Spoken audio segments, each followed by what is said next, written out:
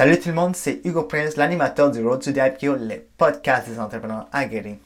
Je suis tellement fier de vous annoncer que j'ai parti notre podcast avec Karim Bekimit, animateur du Maroc, et moi, animateur au Canada. Ça s'appelle Smart Breed, en collaboration avec Corpodium Podcast et Road to the IPO.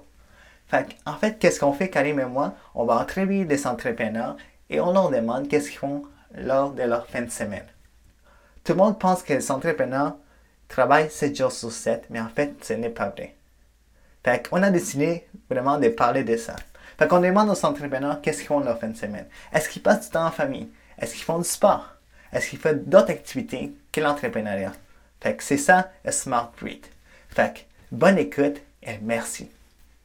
Bonjour à tous, nous sommes samedi et je sais très bien que tout le monde a posé ses batteries. Pour toutes les entrepreneuses et les entrepreneurs qui nous écoutent, vous êtes sur Smart Breed et vous êtes à la bonne place. Pourquoi? Parce que simplement, c'est the place to be pour pouvoir souffler intelligemment. Smart Breed, c'est une émission co-brandée, bien sûr, entre Road to the IPO qui nous vient directement de l'Amérique du Nord et notamment du Canada, Montréal, et puis, bien sûr, Corpodium Podcast qui lui vient de l'autre versant de l'Atlantique, de l'Afrique et plus exactement du Maroc. Donc, un pont audiophonique pour lier l'Amérique du Nord à l'Afrique et bien sûr, le Canada au Maroc. Et nous sommes très heureux de vous accueillir encore une fois sur cette émission avec mon co-host et mon co-animateur Hugo Prince. Salut Hugo! Salut Karim, comment ça va?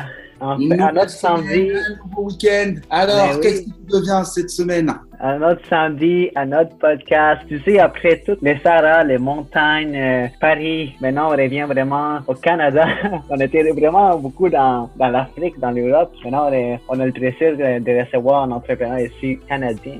Excellent. C'est exactement ce qu'on va vous dire sur cette émission.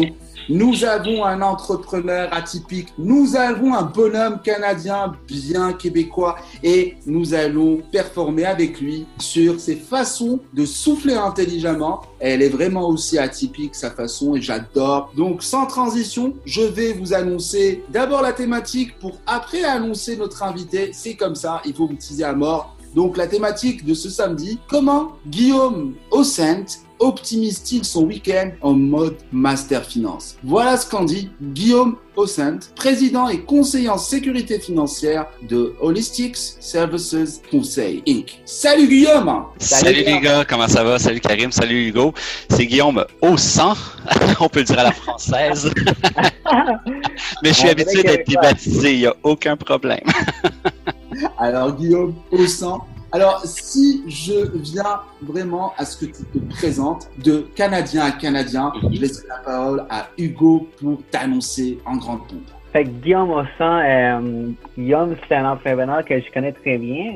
Aussi, on a le même coach Diane Lajoie. Je l'ai rencontré pendant l'entremise du coach. Et Guillaume, il est dans un domaine qui est quand même assez réglementé ici au Canada. Puis, je pense qu'il n'y a pas le temps vraiment de se reposer. Il est dans le domaine des services financiers et des assurances, n'est-ce pas, Guillaume? Oui, domaine assurance, services financiers, des domaines effectivement ici très réglementaires, très cartésiens, beaucoup de documentation, beaucoup de chiffres, de planification, ce qui fait qu'effectivement, le cerveau se remplit pendant la semaine et c'est important dans le congé des fins de semaine de mettre ça à off le plus possible lorsqu'on arrive chez nous le week-end. Parce que, comme tu dis, c'est quand même beaucoup de stress ici au Québec, surtout le domaine financier. Nous, on se demande comment master des finances, comment est-ce qu'il fait la fin de semaine pour vraiment prendre tous ses livres de côté puis commencer à se ressourcer? Oui, mais effectivement, écoute, moi j'ai une façon, je dirais assez unique, unique, je sais pas, peut-être par rapport à l'image qu'on a des gens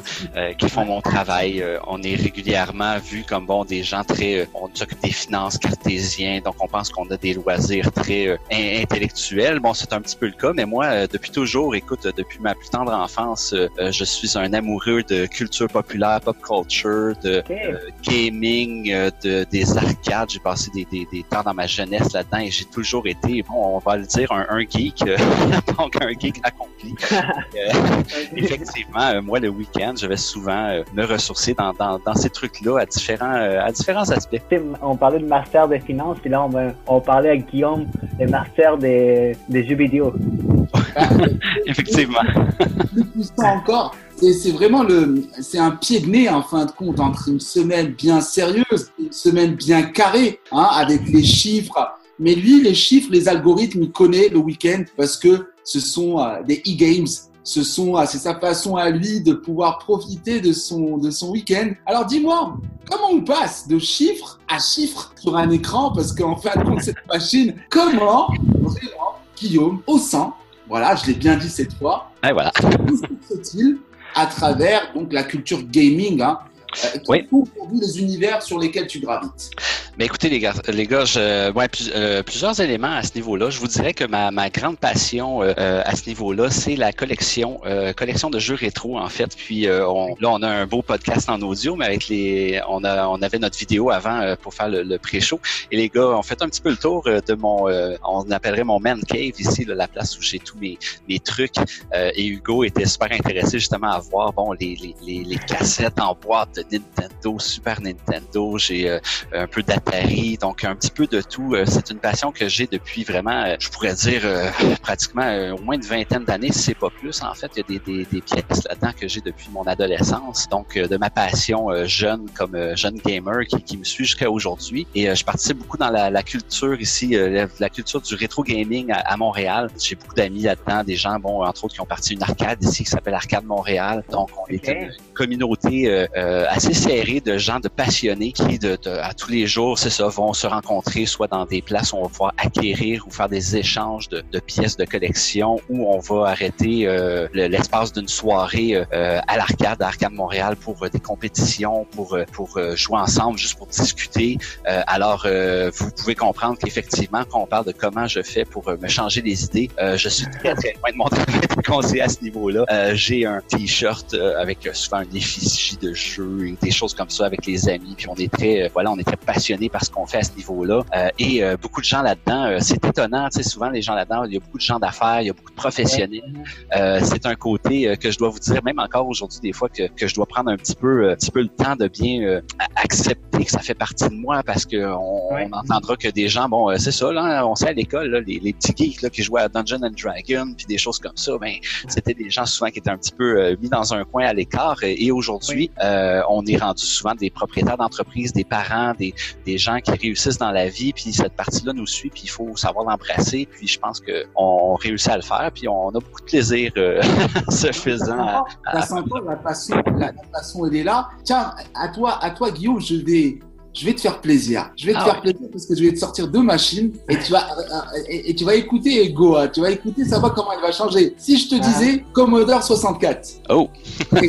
Atari 1040 ST. À l'époque, c'était quelque chose. Ah oui, écoute, c'était des machines. Écoutez, le Commodore 64, ça a été une machine extrêmement populaire. Je suis moins connaissant dans cette machine-là. Moi, je vous dirais que je suis un petit peu dans la nuance, comme dans à peu près toutes les passions, les connexions. Il y a des gens qui vont avec différentes époques. Moi, mon époque, c'est vraiment l'époque Super Nintendo, là, autour du début des années 90. Tous les jeux de rôle japonais, les jeux d'action, les jeux d'arcade qui étaient ramenés là. Le Commodore, effectivement, a pavé la voie vers ça. Les machines Atari aussi. Donc, oui, c'est ça. Il y a des gens qui sont assez passionnés. Je vous dire, des fois, dans des réunions, on voit des machines qu'on n'a jamais vues. On se dit, OK, c'est quoi ça? Ah, mais ça a été vendu pendant 3 ans aux États-Unis. Ça a fait un flop total, mais les gens veulent avoir ces pièces-là. C'est des trucs qui valent cher, des fois même. Et voilà. Donc, c'est assez particulier. Je connais quelqu'un dernièrement qui avait une machine qui était en fait le prototype, si on veut, du GameCube, où les développeurs développaient les jeux dessus. Et lui, il a trouvé ça avec des jeux un peu inédits là-dessus, des jeux pas terminés. Donc, c'est vraiment le fun ce qu'on peut voir, ce qu'on peut retrouver à ce niveau-là. Moi, j'ai vu les jeux vidéo que Guillaume y a, puis j'ai vu dans des Nintendo 64, puis là, je me suis senti vieux. Et c'est drôle parce que moi, je t'ai trouvé jeune. Parce que tu me dis, ah oui, Nintendo 64, on peut voir aussi les générations par les jeux qu'ils aiment. C'est-à-dire que quelqu'un comme toi est un petit peu plus jeune que moi, mais toi, ta génération, c'est Nintendo 64, puis pour quelqu'un comme moi qui a vécu un peu l'âge d'or, pour nous, honnêtement, le Nintendo 64, on trouve que c'est pas une bonne machine, que les jeux étaient un peu complexes, un peu limite certains merdiques, si vous me permettez l'expression. Et c'est très drôle parce que souvent sur YouTube, il y a d'excellents canaux sur YouTube, dont entre autres, je vais plugger un ami à moi, Giz, qui a un podcast qui s'appelle Le Jeu c'est sérieux des Québécois. Okay. Ils font quelque chose de super génial. Et ces gens-là, qui sont aussi de ma génération, vont souvent des consoles, des jeux qui sont de façon notable mauvais. Il y a aussi le joueur du grenier. S'il y a des gens de la culture populaire ou qui aiment ce que j'aime aussi, qui écoutent votre podcast, vont tous connaître le joueur du grenier. C'est un Français qui fait quelque chose des choses vraiment géniales. Et c'est très, très drôle de voir ces gens rager sur les jeux et essayer de les terminer parce que c'est pas tout bon, hein, comme n'importe quoi dans la vie. Il y a du bon et du moins bon. Dis-moi Guillaume, par rapport à ta communauté que tu fréquentes, est-ce que tu vois souvent des entrepreneurs comme toi, comme tu dis, du milieu des affaires, qui viennent un petit peu d'univers différents, corporate, qui viennent participer à ta communauté, en fait, à cette communauté avec leurs enfants, quoi, qui sont d'un âge et qui sont une poisson commune entre père et fils, ou peut-être entre mère et fille, ou entre père et fille. Est-ce que tu en vois, toi, des enfants qui participent avec leurs parents autour de cette culture? Ah ben oui, mais déjà, effectivement, mon propre fils, j'ai un petit garçon de 7 ans qui rentre un petit peu dans cette culture-là avec moi, puis qui regarde ça, puis qui s'intéresse. Mais effectivement, les autres, souvent, les gens, on va penser à l'image qu'on a souvent du gamer, du geek, c'est le jeune adolescent boutonneux dans le fond de son sous-sol qui ne voit jamais la lumière du jour. Alors que effectivement, les statistiques, quand on regarde un peu c'est quoi, c'est plus vrai. Là, le gamer moyen a fin trentaine, début quarantaine. C'est des gens qui ont grandi avec ça. Donc, effectivement, oui, on voit toutes sortes de gens. Puis c'est une belle mosaïque, cette culture-là, cette communauté-là de gens qui viennent de partout. Puis effectivement, il y a des entrepreneurs, des professionnels. Il y a des gens qui travaillent dans toutes les sphères de la vie. Là, je pourrais vous dire, j'ai des amis qui sont professeurs. J'en ai d'autres qui travaillent pour des villes. Il y en a qui travaillent pour des grandes compagnies. Il y a vraiment de tout. Et effectivement, il y a des gens qui se font même entrepreneurs dans cette communauté-là. Mon ami Dominique Bourret, aka Papa Cassette, qui est une figure très connue ici à Montréal, de plus en plus connue, qui fait des choses vraiment extraordinaires et qui aide à faire rayonner cette culture-là. Bien, ce gars-là, c'est un entrepreneur en série. Ils partent leur boutique dernièrement, pignon sur rue, prochainement en fait. Là, c'est vraiment, bon, il se bâtit. Vraiment, il y a vraiment une passion autour de ça et les gens viennent de partout. Et oui, effectivement, on va régulièrement dans des réunions qui sont des réunions dans des lieux comme dans des écoles, des universités, des cégeps, dans des collèges ici. On voit vraiment, c'est très souvent des petites familles, oui, effectivement, que papa, maman, les enfants vont là et tout le monde y trouve leur compte, en fait. Parce qu'on sait aussi, tu sais, il y a une tendance, puis aussi, on parle beaucoup des cassettes, mais aussi tout ce qui est la réalité virtuelle, puis ça va vraiment changer la donne au niveau des jeux vidéo, tout ce qui est online gaming. Tu sais, en 1980-90, en parlant de garder un enfant, puis si tu joues à des jeux vidéo, tu vas pas réussir dans la vie, mais maintenant, il y a des jeunes beaucoup d'argent, des millions de dollars avec des jeux vidéo. Le monde, là, regarde qu'est-ce qu'ils font. Il y a Twitch, qui est une plateforme... oui. Twitch. Ouais, totalement. C'est incroyable ce qui se fait, ouais. Et toute la culture, c'est ça, du e-sport aujourd'hui. Et tous les gens, écoutez, en Asie, en Corée, c'est des superstars, les gens. On est vraiment rendu ailleurs. Il y a vraiment un changement dans l'industrie. Et effectivement, les gens hier qui étaient des amoureux du jeu rétro, et aujourd'hui, on le voit, les gens qui nous écoutent, qui sont un peu gamers, on peut voir plusieurs jeux actuels qui sortent, qui ont vraiment un look 16 bits ou 8 bits. Ça, peut-être que je suis dans mon langage, mais en fait, un look 8 bits, ça va ressembler au Nintendo, au NES. 16 bits, un petit peu plus au Super Nintendo, au Genesis. Et on voit plusieurs jeux aujourd'hui, des excellents jeux, plusieurs qui viennent justement de Montréal, qui sont même des fois des testaments à des jeux du passé. Je pense à The Messenger, qui a été fait par une compagnie ici à Montréal. The Messenger est une lettre d'amour à Ninja Gaiden, qui était un grand classique sur le Nintendo. Et ces gens-là ont refait ça, et même, c'est incroyable, ils ont rencontré les gens qui ont programmé Ninja Gaiden et ont eu un peu leur bénédiction, les gens, les monsieur japonais, en fait, là, qui ont fait ça. Ouais. Et la personne qui avait créé la musique de Ninja Gaiden a même créé des tracks pour le jeu de Messenger. Alors, on voit, c'est vraiment génial ce qui se passe, et c'est passionnant, voilà, ben, on le voit, peut-être par la façon que j'en parle, c'est vraiment c'est super intéressant, et c'est des gens extraordinaires, puis et voilà, c'est une belle communauté. Une petite pause pour vous dire que finalement, Road to Doppio a des commanditaires, 2CM et Associés Inc., Yves et Ali, des très bons amis et des très bons comptables, mais qui de mieux pour expliquer leur entreprise qu'eux-mêmes. Je suis Yves Sommet, CPA, cofondateur de 2CM et Associés Inc., une société de comptables professionnels. Nous sommes contents d'appuyer Hugo pour son podcast.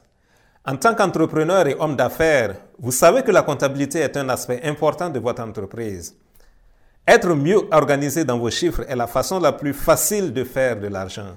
2CM et Associés Inc. est là pour vous aider. Contactez-nous pour une évaluation gratuite à www.2cm-associé.com. www.2cm-associé.com. Merci et bonne écoute. C'est du vintage, hein. C'est du vintage. Oui. Voilà, on refait des succès du passé et on les remet au goût du jour. Et là, c'est de la nostalgie. On a les yeux petits. Alors tout à fait. Je suis un gamer, mais je suis un gamer je suis un féru de PlayStation depuis la première, jusqu'à aujourd'hui.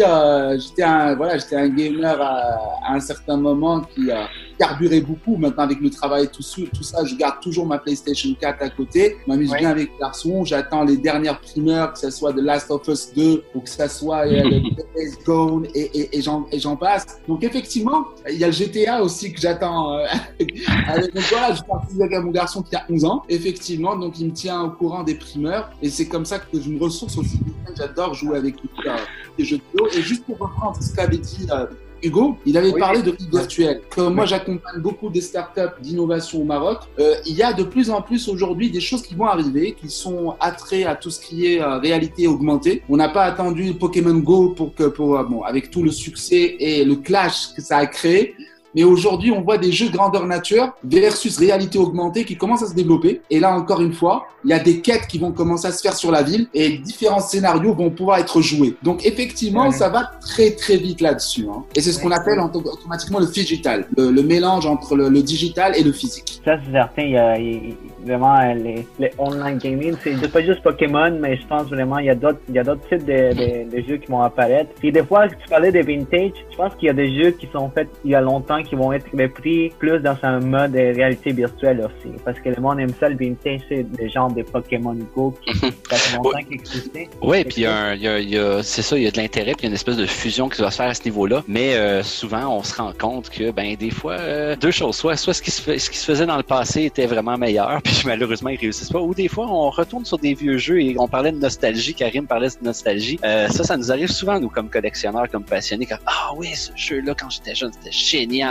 Alors, je vais aller le rechercher. Là, on paye un montant pour l'avoir. On le met dans la machine. Puis finalement, oups, pouette, c'était pas si bon que ça. Puis la nostalgie nous avait un peu trop emporté. Et j'aime beaucoup ce que vous dites sur la réalité virtuelle. Effectivement, l'année passée, j'étais à Orlando et je suis allé faire l'expérience de Star Wars Secrets of the Empire, qui est une expérience de réalité augmentée où on se met vraiment un sac à dos sur le dos avec un casque de réalité virtuelle. Okay. Et un espèce de pistolet laser et on est vraiment dans un scénario de Star Wars, mais on se promène dans un environnement et lorsqu'il y a une table, si on veut, en réalité virtuelle devant nous, on met notre main dans la réalité et vraiment là.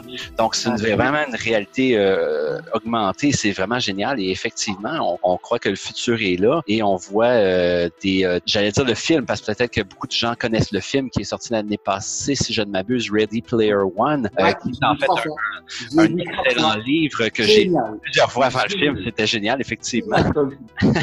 Où on dépeint un futur où les gens sont installés dans leur réalité augmentée du jour au soir et le monde virtuel est rendu le monde réel. À quelque part, c'est un petit peu effrayant quelque quelque part, mais d'un autre côté, on se dit, ouais, c'est cool. On en parlait, je vous jure, c'est drôle, on en parlait aujourd'hui en revenant de, peut-être pour les gens ailleurs ne connaissent pas ce qu'est une cabane à sucre. Alors ici au Québec, on a ce qu'on appelle des cabanes à sucre. C'est un endroit où on va aller manger un repas traditionnel avec du sirop d'érable. Donc c'est un sirop sucré. Bon, on revenait, et c'est ça qu'on disait, nous, à notre retraite, on sera pas malheureux à notre retraite. Là, nous, on va gamer, on va rentrer dans la réalité virtuelle, on va avoir des passions. Alors on se dit, bon, mais mon Dieu, ça va être génial. On va se monter des maisons de personnes âgées, gamer, geek, et puis on va jamais s'ennuyer. Ça va pas s'ennuyer, hein. Ce qui est sûr. Là, tu parlais de Player One. Player One, il y avait que Spielberg pour sortir un film comme ça. Hein. Oui, mais en fait, l'idée était bien avant. Là. Je veux dire, c'est un livre, c'est basé sur un livre, mais Spielberg a amené effectivement amené le visuel de ça.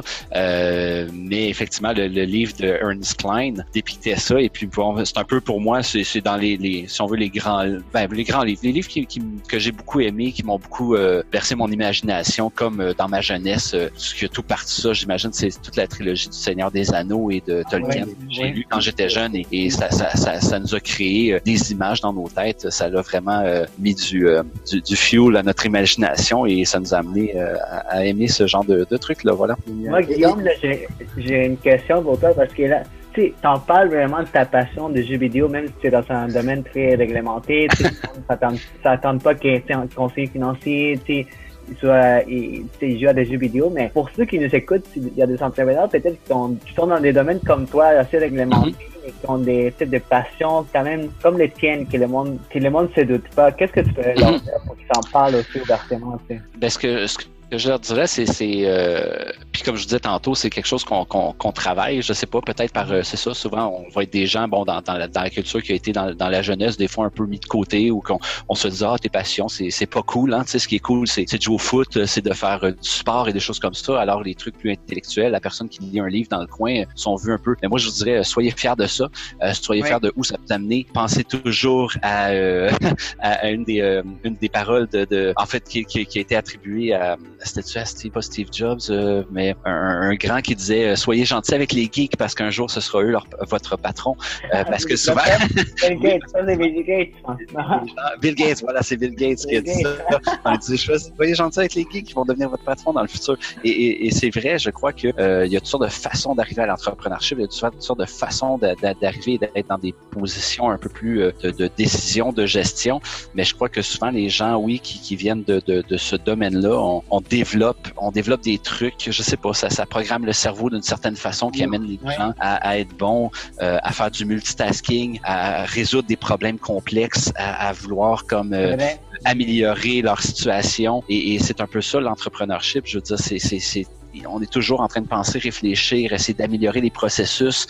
Et oui, effectivement, le gaming, ces choses-là nous amènent ces trucs-là, peu importe ce que les gens en disent. C'est pas vrai, on reste pas dans un sous-sol, tapis dans un sous-sol sans voir personne. Lorsque les gens sortent du sous-sol, souvent ils font des grandes choses. Guillaume, en fait, la question de Hugo est très intéressante. Et en fait, la réponse que tu en donnes, c'est la question que je voulais poser. Donc, tout est lié. C'est vrai, ce que je vais dire est très bizarre pour beaucoup de personnes qui écoutent ça, mais c'est vrai. Personnellement, pour avoir joué beaucoup aux jeux vidéo à une certaine période, ça développe énormément l'imaginaire, ça développe énormément tout ce qui est innovation, l'esprit à un point vous pouvez même pas vous imaginer, parce que c'est du subliminal, c'est-à-dire qu'on a des réponses qui sont dans les jeux vidéo, tellement on les focus qu'on a des réponses d'inconscient qui se gravent, qui deviennent conscients. Et moi, personnellement, le jeu vidéo m'a énormément servi dans ma vie. Hein. Moi, je vous le dis, en termes de créativité, en termes d'innovation, en termes de donner vis-à-vis des entreprises que j'accompagne dans tout ce qui est market intelligence, de donner des réponses à des besoins que je quantifie, c'est-à-dire que je sors le produit devant eux. Et ça, le jeu vidéo m'a beaucoup servi pour ça. C'est juste la parenthèse pour dire ce que tu dis est vrai.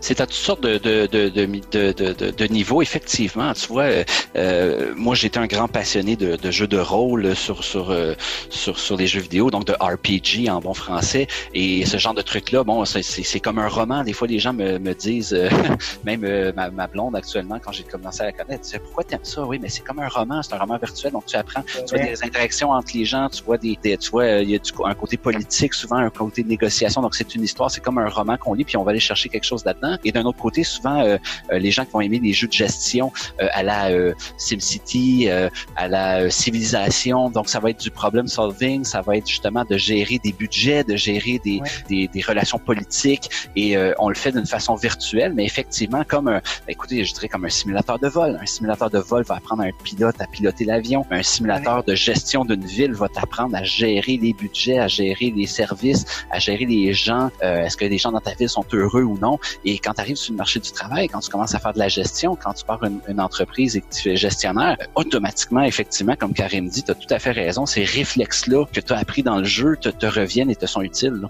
C'est comme on mentionnait tout à l'heure, puis en plus, tout ce que vous dites, c'était prouvé scientifiquement. Il y a beaucoup de scientifiques qui ont penché sur la question des jeux vidéo. Mais là, c'est parce à chaque fois, je t'en parlais, puis avec la réalité virtuelle, ça va être encore plus possible d'amener les jeux vidéo et tout ce qui est travail ensemble. C'est vraiment, je pense qu'à un moment donné, le monde va juste prendre des formations réalité virtuelle avant d'aller travailler. Effectivement.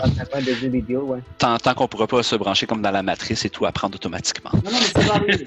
Ça va arriver. De toutes les manières, tu sais, à un certain moment, on va plus être en mode podcast. Tiens, je vais te dire, Guillaume, tiens, je suis à côté, téléportation, automatiquement, Star Trek. Mais ça va arriver, hein, ça ne fait pas tellement de choses qu'on disait avant que ça ne va pas arriver. Le mobile, la lumière, il y a tellement de trucs et on est dans une période de disruption. On est dans la 4e révolution industrielle et tout ce qui est en train d'arriver est déjà arrivé. Parce que si on prend un petit peu l'exemple de la NASA et tout ça, au niveau de l'armement, c'est des innovations. La réalité augmentée n'a pas attendu les années 90 pour sortir. Ça existe depuis les années 60, 50. Donc, il y a pas mal de choses qui sont en train d'arriver. Donc voilà, donc nous avons eu un passionné, nous avons eu de la dynamite, nous avons eu du plutonium, de l'uranium, nous avons écouté un master finance, un personnel, un président, vraiment dans la culture financière, qui a aujourd'hui s'est libéré. On a vu l'autre côté du Jedi. Oui. J'espère que c'est pas le côté obscur. Et de toutes les manières, même le côté obscur, il en faut de temps en temps pour challenger. C'est tant mieux. Donc nous avons vraiment été heureux, Guillaume, de t'accueillir sur Smart Break. Et vraiment, on te laisse le mot de la fin, vraiment pour conclure. Ben écoutez, je vous remercie beaucoup de votre invitation. Je salue tous vos auditeurs et je vous dis effectivement, n'ayez pas peur de vos passions. Parlez-en aux gens. Ça va vous rendre plus humain, ça va vous rendre plus proche qu'eux. En fait, en tant qu'entrepreneur, c'est ça qu'on veut faire. Hein. On veut se rapprocher des gens, on veut se rapprocher de nos clients, on veut se rapprocher des gens avec qui on travaille. Et peu importe votre passion la fin de semaine, parlez-en la semaine et c'est certain que ça va vous aider. Mais oui, wow. Mais oui, comme Guillaume l'a dit, n'ayez pas peur de parler de vos passions. Ça conclut vraiment, c'est une belle phrase. Donc voilà, nous avons été heureux d'accueillir Guillaume au 100, pas au 5, notez-le tout, au 100. Très heureux vraiment ce samedi d'être parmi vous sur Smart Break. Tout ce qui a été dit dans l'esprit de souffler intelligemment, prendre le temps et donner le temps au temps. C'est important. Merci vraiment Guillaume, merci Hugo d'avoir été des partenaires exceptionnels. Merci Karim. Avec tes jeux, on va te laisser dans ton fun et dans ton week-end. Hugo, moi je te dis à très bientôt. C'était Smart Great, donc coproduit par Road to the Hippo et Corpodium Podcast, Amérique du Nord, Afrique, Maroc, Canada. Très heureux. Donc je vous donne rendez-vous le mardi sur une nouvelle émission sur Karim On Air. Restez bons, passez de très très bons week-ends et surtout soufflez intelligemment, c'est important. À très bientôt. Smart.